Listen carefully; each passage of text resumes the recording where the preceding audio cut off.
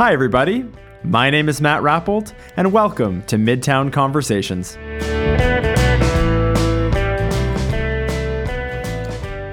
How many times have you been out for a walk around your neighborhood and seen a quaint little house perched on a post at the end of someone's drive?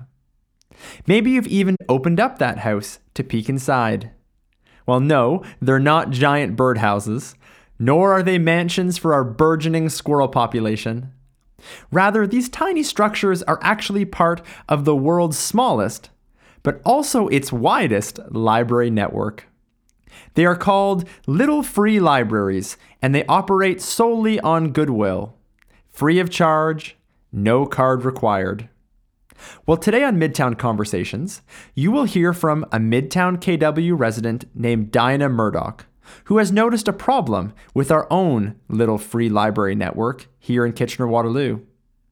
She's raised more than $4,000 and collected over 700 books in the past year to help solve this problem. Today on the program, the story behind KW Little Free Diverse Libraries, and part one of my conversation with Dinah Murdoch. Welcome to Midtown Conversations. My name is Matt Rappolt, and today I'm joined by Dinah Murdoch, the founder of Kitchener-Waterloo Little Free Diverse Libraries. Great to have you here, Dinah. Thank you for having me. I'm excited to be here. This is fun. Yeah, I'm really excited to have you here, and let's get right into it.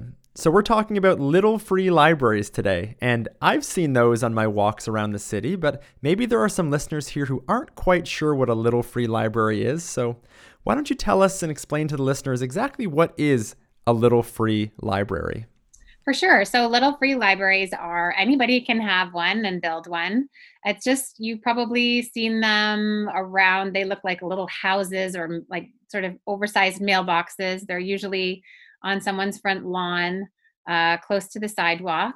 And they have sort of a loose take a book, leave a book philosophy. So people can wander by, open them up, see what there is. And if there's anything there that they might enjoy taking, they can take it. And then maybe another day they might drop something off that they're finished with. So it's very easygoing sort of a philosophy with them. And they're all over the world. And I can't say this with certainty, but I do feel like we have more of them in Kitchener-Waterloo than maybe in other places. And I actually live in Midtown, and just from my house, I can think of, in sort of like a 3 or 4 block radius, I can think of about 8 or 9 of them. Actually, there are a lot of them in my neighborhood. Other neighborhoods less so, but we seem to have a lot of them here.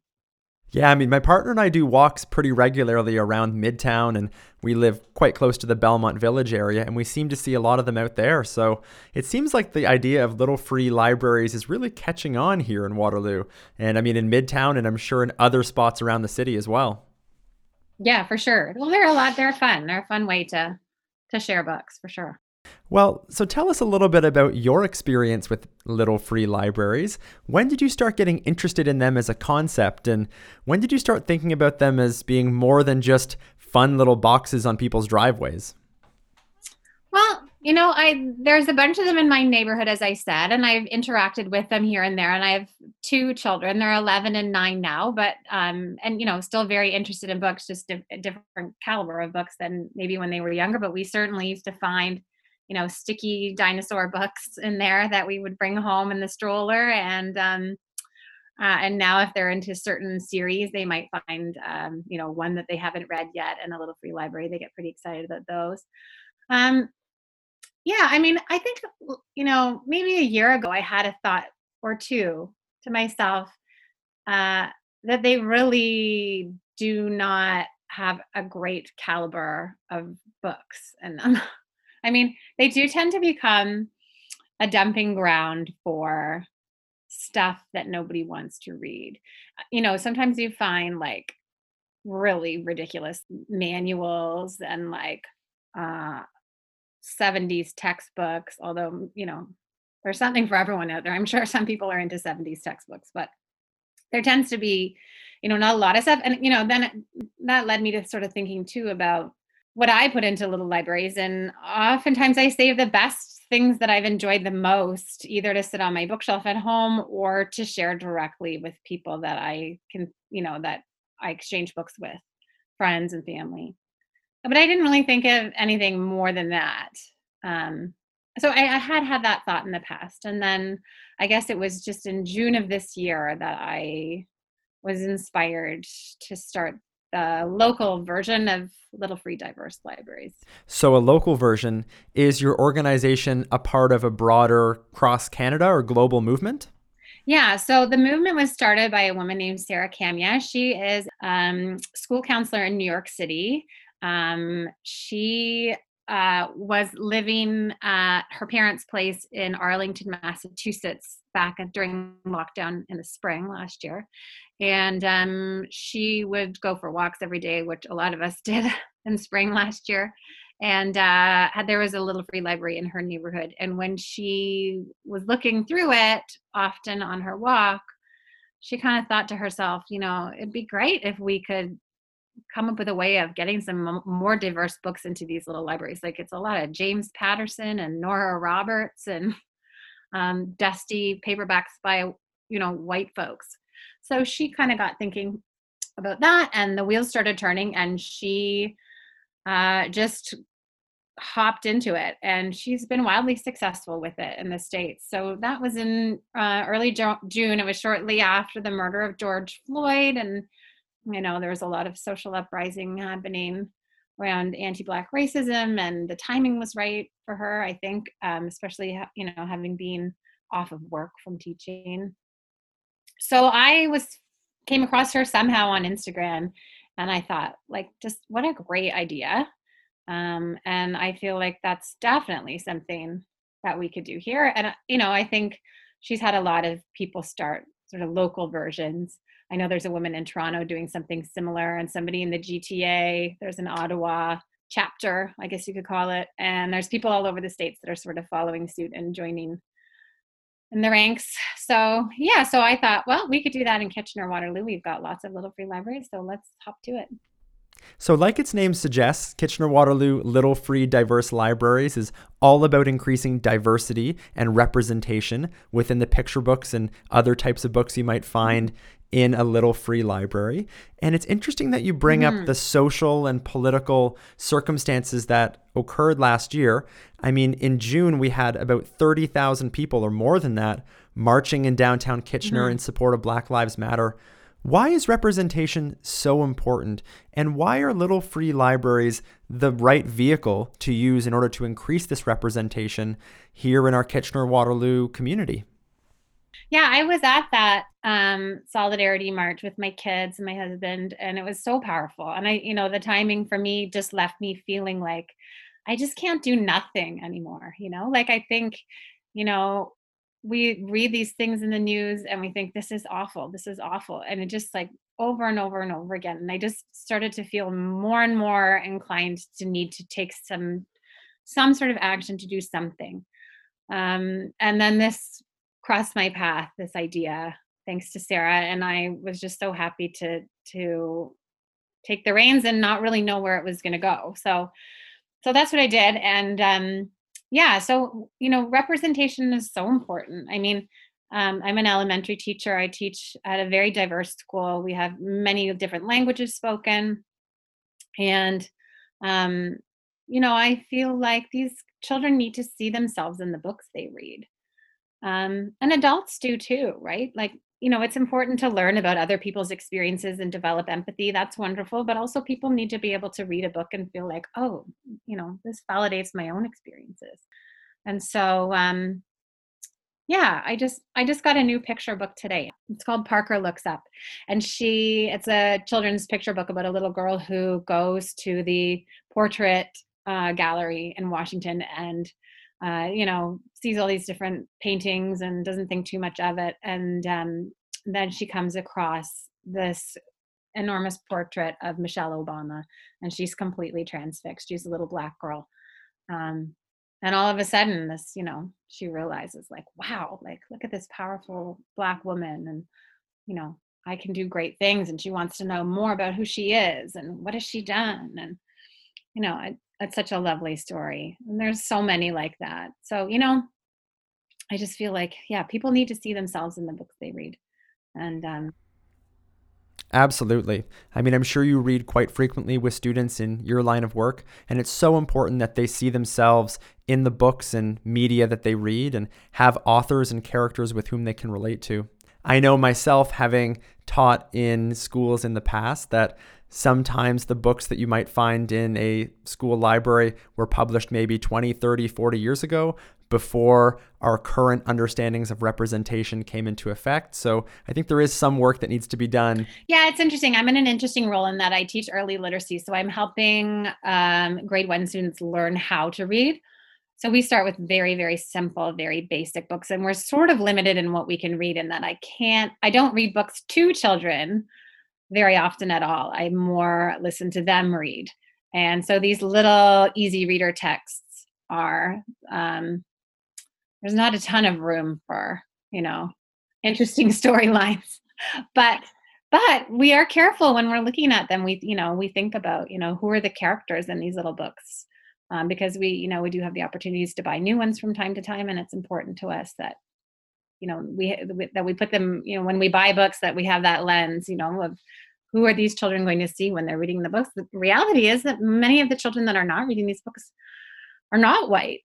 And actually, school libraries are becoming amazing places, and the school board is doing wonderful things in terms of equity and inclusion and diversity. And yeah, nowadays we've got great books in school libraries, really great. All these great books that are coming across my doorstep are also in our school libraries. So that's good to see. Great, that's fantastic. Well, tell us a little bit about the KW Little Free Diverse Library organization itself. How do books go from being in stores or on people's shelves to going through you and to the Little Free Libraries? Yeah, good question. So I look for people to donate in a couple of ways. So they can just donate money. So I accept money through PayPal or e-transfer. And then if I get cash donations, I like to spend cash at, I spend half of it approximately at local independent bookstores. So Wordsworth gets a lot of business. And I've also been able to support some of the used bookstores locally, which is great.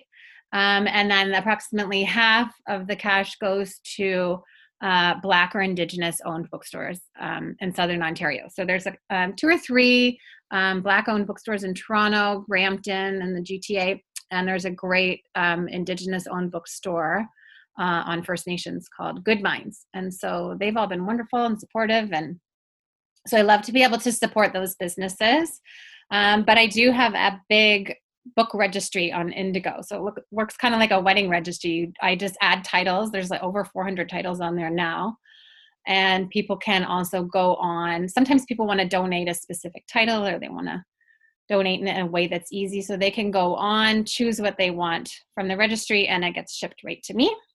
And then sometimes people just go through their own collection at home and send me a message and say, I have 2 or 3 books I'd like to donate. And then I'll give them my address and they can drop it on my porch. So those are the main 3 ways that I seem to have accumulated books. And then I label them all because it's a good way to draw attention to the project for sure. So I had a rubber stamp made that has some information about the project along with the website, and explains sort of the philosophy behind Little Free Diverse Libraries. I stamp and label all the books, and then into my trunk they go eventually, and then off I go. So I've managed to get a hold of a map, but there is actually a Kitchener-Waterloo Little Free Library map. Yeah, there is. It is actually pretty outdated from what I understand. I think it's a few years old. So there is actually a world map of Little Free Libraries, because you can register your Little Free Library. I think you pay $35 or something if you build one and you want it registered. And then they'll send you a little plaque with like a registration number, and then it goes on the world map of Little Free Libraries. So yeah, so the Little Free Library map has been a great place to start. And then sometimes I'll come across some that aren't on the map, and then, inevitably I'll probably miss some. although I don't like to admit that. Yeah, I'm just picturing you and a swarm of neighborhood kids with wagons out pulling these beautiful, diverse picture books all around the city, filling all the little libraries. There has been some of that. Yeah, there has been some of that. Maybe not wagonfuls, but certainly there's been some, in my bike basket and that sort of thing. Well, this is such an exciting project, Dinah, and I'm wondering what the community response has been. I mean, from neighbors or city councilors or educators or people all over the city, what have they been saying about this? It's been really positive. Yeah, it's been so positive. And, it's been overwhelming, the support. Like, I think, it's close to $4,000 just in cash donations that I've raised now since June. None of that has been a lump sum, like an enormous lump sum. That comes from like $100 here and $20 there. People, $10, like people, it's been wonderful. People just are so happy to give. And in addition to that, I think we're up to like 800 books now. Probably 700 of them have gone out to little free libraries in Kitchener-Waterloo, and the other 100 are in my living room, probably waiting to go out.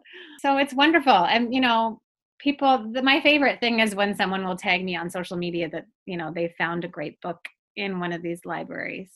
And by far the best message I've gotten just came a couple days ago from a woman who's Black, who grew up in Kitchener-Waterloo, and said she feels the repercussions in her own life of having grown up here with a lack of representation in books and movies, and the teachers that she had at school, and doctors, and everything. So she's just thanked me for the work that I'm doing. And, gosh, that's what it's all about right there, right? That's great. Now, I'm curious, has there ever been a response from the people who own the little free libraries around town? Do they ever say anything to you? Oh, yeah. Yeah, for sure. Yeah. Some people have messaged me on social media to say thanks for stopping by my library, or, tagged a picture of a book or that sort of thing.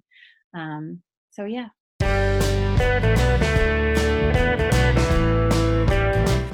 That was part one of my conversation with Dinah Murdoch, founder of Kitchener-Waterloo Little Free Diverse Libraries. In part two of our conversation, Dinah and I will talk more about the community response to this project, and also do a lightning round in which we explore a little bit about her own reading habits. Until then, thanks for listening, and we'll chat soon on Midtown Conversations.